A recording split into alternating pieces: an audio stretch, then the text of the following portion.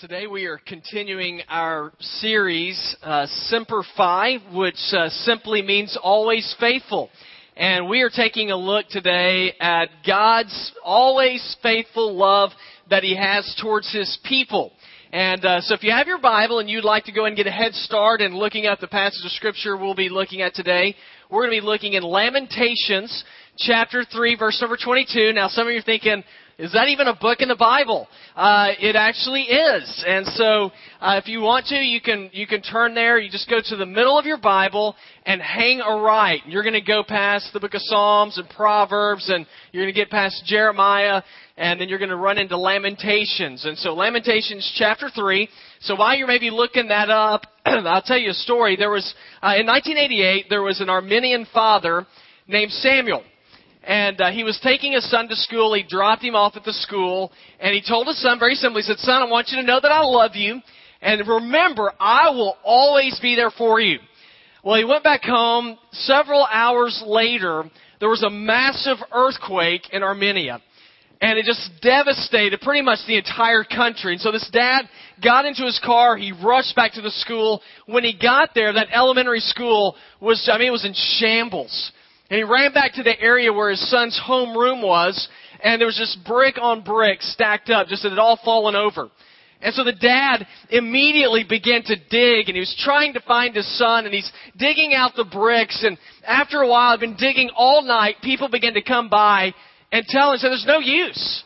There's no hope for your boy. So you need to give up." And people were placing flowers as memorials there. But the dad dug all through the night, and he dug through the next day. And as he continued to dig, he heard a voice. And it was a voice of his boy saying, "Dad! Dad!" He reached down, he was able to grab his son, and his son told his father, he said, "I hung on because you told me you'd always be here for me." Now, as great of a story as that is about the faithfulness of a father, my hope today is that you are going to see that there is a father, a heavenly father, who is even more faithful than this dad that we just talked about. See, we're continuing our series of always faithful, and we're going to see today that our God is a God who is always faithful in the love that He has for His people. Now, where do we come up with this? Well, we come up with it from our text today. In our scripture, there was a prophet. His name was Jeremiah. And he was writing or talking to the Hebrew people because they were living in Babylonian captivity. And the reason why they were in captivity yet again is because they've been disobedient to God, and God judged the people. And now Jeremiah was telling the people, even though you're going through this experience right now, I want you to know that God loves you. That God is still there for you, even in the midst of your disobedience. And I believe there are some of us, and we can look at our lives right now, and you might feel as though your life is in rubble, that you are covered up with stones and hurts and scars in your life. But the same message that Jeremiah gave to these people is a message that is applicable for us today. And that is that God still loves us. And there's scripture that backs this up, talking about the faithful love of God. Exodus 34:6 says, the Lord, the compassionate and gracious God, slow to anger, abounding in love and faithfulness. Deuteronomy 7:9 says, "Know therefore that the Lord your God is God. He is the faithful God, keeping His covenant of love to 1,000 generations." Now the point that's been driven home here is God loves us. And so that's what we're going to see today in our text in Lamentations 3:22. Now, this book has a kind of a different title. Most of the books of the Bible that you read, they're typically named after people. You know, like Matthew, Mark, Luke, John, or they're named after events that have taken place. So the book of Exodus talks about the Hebrew people exiting Egyptian captivity. Well, this book is called Lamentations. And you automatically know from the title that this is going to be a real fun book to read. Right? You know, Lamentations. It's not like you say, man, I really need a pick-me-up, and so let's just turn to the book of Lamentations and everything will be great. This is a tough book. It was written by Jeremiah. Jeremiah was lamenting the fact that the Hebrew people have been disobedient to God again. And he's like, yeah, man, this is awful. Here we are again. And we are in captivity yet again. It's interesting. If you look at the life of Jeremiah and his ministry, he wrote, he's in the book Jeremiah. God called Jeremiah to preach a message of judgment. And Jeremiah did it for 40 years. How would y'all like to come to church every Sunday for 40 years and listen to me ream you out every week? Wouldn't that be great? I mean, that would just be, you'd be like, man, this is so much fun. Well, that is the mission that God gave Jeremiah. And Jeremiah was obedient. He said, guys, if you don't repent, if you keep living like this, God's going to judge. And that's exactly what God did. And the Babylonian people came in, they took them as captive. And yet, even in the midst of all this, then God gave Jeremiah a new word. He said, but I want you to tell the people that even in the midst of the rubble of their lives, you tell those people I love them. Now, is that love going to make a difference? Well, we're going to see. And I just want us to see today some benefits that come from God's faithful love. And it still applies to us today. Very first benefit I want you to see of God's faithful love is God's love gives life. And it really does. If you look in chapter 3, verse 22, it says, because of the Lord's faithful love, we do not perish, for His mercies never end. And this had to be a strange statement coming from Jeremiah for the people because they're in captivity. And Jeremiah's telling them, God is faithful to you. I know you're in prison right now, but God loves you.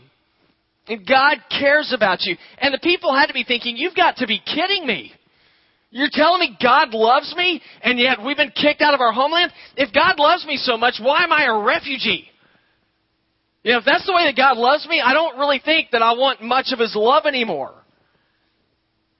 And what I see here is, as much as things change, the more they stay the same. The people, if you read about them, they began to, look back to the old days. Boy, it was so good whenever we had our own homeland. It was so good when our kids listened to us. It was so good whenever we had a good economy. And they just go through all these things, and I look at that and I think, man, we are the exact same way. The older I get, the more I start telling my kids about, the good old days. I remember whenever we kids actually respected authority. I'm like, oh my gosh, I'm starting to sound like my parents. And so we look back to all these different things. We look back to the good old days. And sometimes we begin to think, I think God's left us. Things used to be so good, but where's God now? Well, what Jeremiah tells the people, it's not that God has left us, it's that we have left God. And I'm becoming more and more aware of the fact that, man, we live in a culture, where we are so self-centered. And we seek after our own aims and our own desires, and we find ourselves falling and delving into immorality because it's something we want, because it's something that makes me feel good. And we're so self-centered, though, that we never say, but what does our Creator say? What does the God of Scripture say? This whole idea of being abandoned by God has been going on for years. I mean, you look back in the book of Judges, and the Midianites were oppressing the people, and the people began to call out to God, the Hebrew people, God, rescue us! And this is really neat. God sends a messenger to this man named Gideon. Have y'all ever heard of Gideon before? The Old Testament, the book of Judges 6:12. And Gideon's hiding out. And Gideon's one of my favorite characters because, man, I'm like Gideon. Just a chicken. And so Gideon's hiding out, and the angel comes to Gideon. Here's what the angel tells Gideon. He says, the Lord is with you, mighty warrior. This guy's hiding out. I just think that's great. Now, how does Gideon respond? He says, please, sir, if the Lord is with us, then why has all this happened? Where are all His wonders that our fathers have told us about? In other words, if God's with us, then why is all this garbage around us? Why is all this stuff happening to us where we are, we're in bondage? And the answer is not that God left you. Not that God quit loving you. It's that you left God. And you quit loving Him. Let me try to explain it this way. And we know this is true in other areas of life. If you spend all your time eating donuts from the church every day for every meal that you have, and you wash it down with Mountain Dew, is that going to be good for your body? After a period of time, it's going to take a toll on you. It's going to mess up your body. You're probably going to gain some weight. You're probably going to not feel all that well. Now, it's not that your body has betrayed you. It's that you betrayed your body by what you put in your body. And the same thing's true in my relationship with God. It's not that God has abandoned me. It's just I choose to put a lot of junk in my life that doesn't come from the Lord. And then I'm like, why isn't God blessing me? Why can't I run a marathon whenever I eat like garbage all the time? It's kind of crazy. And we began to get frustrated at God. But here's the good news. Even in the midst of our moronic decisions, and I'm not necessarily talking about, I can speak for myself. In the midst of my moronic decisions, God loves me. Romans 5:8 says God demonstrated His own love towards us in this, and that while we were yet sinners, Christ died for us. In other words, God willingly gave His Son to us that we might be reconciled to Him. So without God's love, y'all, we are doomed. And so God loves us because He wants us to follow His path. Why? Because His path, God's leadership, y'all know it leads to life. It leads to hope. That's why Jesus said in John 10:10, I've come that you might have life and have it to the fill. God loves us. So the first benefit of God's faithful love is His love gives life. But there's something else I want you to see, and that is that God's love never runs dry. And I really like this one. Again, back in verse 22, it says, because of the Lord's faithful love, we do not perish, for His mercies never end. They are new every morning. Great is your faithfulness. Hey, this is a really impressive couple of verses. And there's one word I want you to pay attention to. It says that the Lord's mercies never end. That word mercy, it means the kindness and goodness of God. We're being told God's goodness towards His people. How long does it last? What does our verse say? Forever. It says it never ends. It is a picture being painted of a fountain that is constantly flowing, that's constantly giving water. It never runs dry. Now, if you're speaking about water in the Middle East, let me tell you something. That's going to get people's attention. Water, fresh water, is a scarce commodity there. And so when you talk about water, people are like, we want it. We understand if we don't have it, we die. We understand that if we don't have fresh water, that we can't go on. And so Jeremiah uses the picture of God's love towards us as being like a fountain of water that is constantly being given to us. It says His mercies to us are new every day, every morning. Every morning. That word is, when it's talking about love in verse 22, that word love means loyal love. It's the kind of love a mother has for a child. Mothers, after your baby was born, and you had to change that baby's diaper, day after day after day. Did you ever get to a point where you said, you know what? I've changed this diaper 600 times, and I'm done. Did you ever look at your kid and say, the kid's like 3 months old. You know what? You're on your own. I've shown you mercy time and time again. Good luck fixing your britches. I mean, that does not happen. What does a mother do? The kid wets his pants, his diaper, and she goes and she gets another diaper, and she puts it on that child again. Now, the goal obviously is to potty train him, but she does it over and over and over again. Every morning, a mother's mercies are new.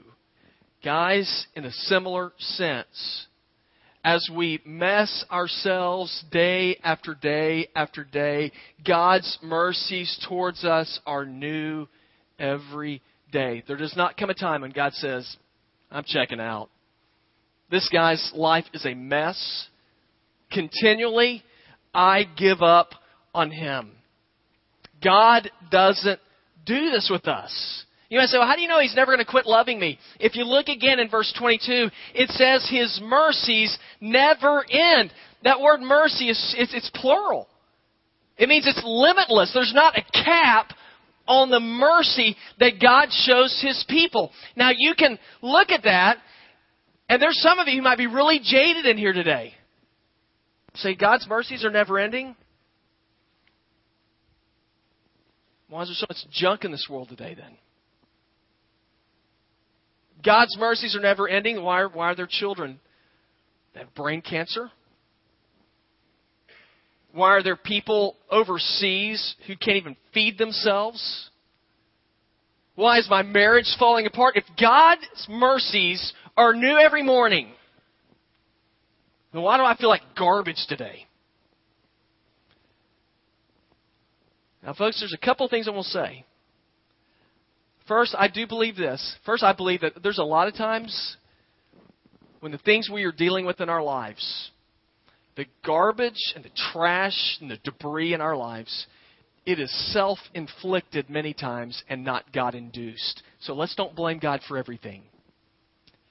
And it's okay, that sounds good, but what about whenever I haven't done anything and I'm suffering? What about that kid who is struggling and he's inflicted with disease and pain? Where's God's new mercy there? And I'm going to stand before you and be honest and tell you I don't have a nice, warm, fuzzy answer for you. But here's what I hang on to. And that is the Bible very simply tells me all throughout Scripture that God's mercies never end. It doesn't say His comforts never end. It's His mercy. And though there are times whenever I feel alone, there are times whenever we can feel abandoned, God's with us. And God says that He loves us. At this time, Jerusalem was in ruin. The people are in captivity. The people are crying out, "Where is God?" And Jeremiah said, God's mercies are new every morning. 70 years later, the people were restored. Now you might say, well, that all sounds nice and sweet, but how can I hang on to God's mercies when I don't see a whole lot of mercy in my life? Let me try to explain it to you like this, and I hope this makes sense. Every year during the Masters, 1986, or they always show the 1986 Masters tournament. Golf fans, y'all, who won the 1986 Masters? Yeah, Jack Nicklaus. How old was he? 46. There's one golf fan over here. Yeah. Thank you, Ryan. 46 years old. Now, they show it almost every year. And every year I watch it. Now, I already know who won, but I watch it sitting on the edge of my seat. Boy, I hope Nicklaus pulls this one out. I mean, how stupid is this? Like, I've been watching it for 26 years. And he comes to hole 15. And what does he do on hole 15? He eagles it. He hits the shot. And after he hits the shot, I'm like, man, I hope he makes it. I know he does. Hole 16, he birdies. Hole 17, he birdies. He pars the last hole. He wins by one stroke, and I jump up and down. Way to go, Nicklaus. 26 years later, I already know who wins. Now, guys, in life, there's a lot of ups and downs in life. And I want to be able to view my life and view your life and view the life of this church like I view that stupid 1986 Masters tournament, where I go through the ups and downs, and yet I have confidence that even in the midst of the ups and downs, that I know God wins. Regardless of the junk I have in my life, that I just hang on to, God wins. The Bible says He wins, so I'm going to trust that He wins. And I'm going to trust that His mercies never end. Man, there are benefits that come with the faithful love of God. God's love gives life. God's love never runs dry. That's the last thing I want you to see. God's love is sufficient. Now look in verse 24. It says, I say, the Lord is my portion. Therefore, I will put my hope in Him. Who is the portion, according to Scripture? Who is the one who provides? It says the Lord. The Lord is my portion. What kind of portion does God have? Guys, He's got a big portion. He's got a portion bigger than anything you and I could ever earn, attain, or dream of on our own. And yet there came a time when the people in our text, then they didn't want His portion because they didn't think it'd be enough. We're told about this in Jeremiah 2:8. It says, the priests quit asking, where's the Lord? The expert in the law no longer knew me. The rulers rebelled against me. The prophets prophesied by Baal and followed useless idols. And logically, you look at that and think, how could they ever get to that point where they said, we need more than God? I mean, remember what God had already done for these people? They had a history of God moving in their lives. We talked about it last week. They had a history of God performing miracles, splitting open the Red Sea, sending plagues to protect His people. They saw this stuff. And yet they come here and they're like, we need a little bit more. I don't think God's going to be enough for me. And Jeremiah said, the Lord, He is my portion. In other words, what belongs to God belongs to me. We're told in Ephesians 1:11, in Him we were also made His inheritance. What do we inherit from God? And what does God provide those who follow Him? And just, I know this can sound trite, but guys, it's true. The love. That's pretty good. Joy, hope. I mean, think about hope. It's easy not to really rely much on hope when we're younger and everything's kind of just cruising right along in life. But then eventually, if you haven't hit it yet, I'm here to be the good news guy for you. If you haven't hit the wall yet, and haven't slammed into the junk of life, you're going to. And it's going to be a blast. All right, now whenever that stuff happens, you need the Lord's portion.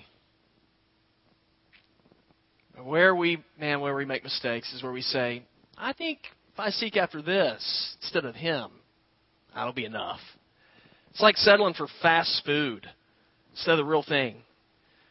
Emily and I just celebrated our 20th anniversary this summer. We were given a gift certificate to Ruth's Chris Steakhouse.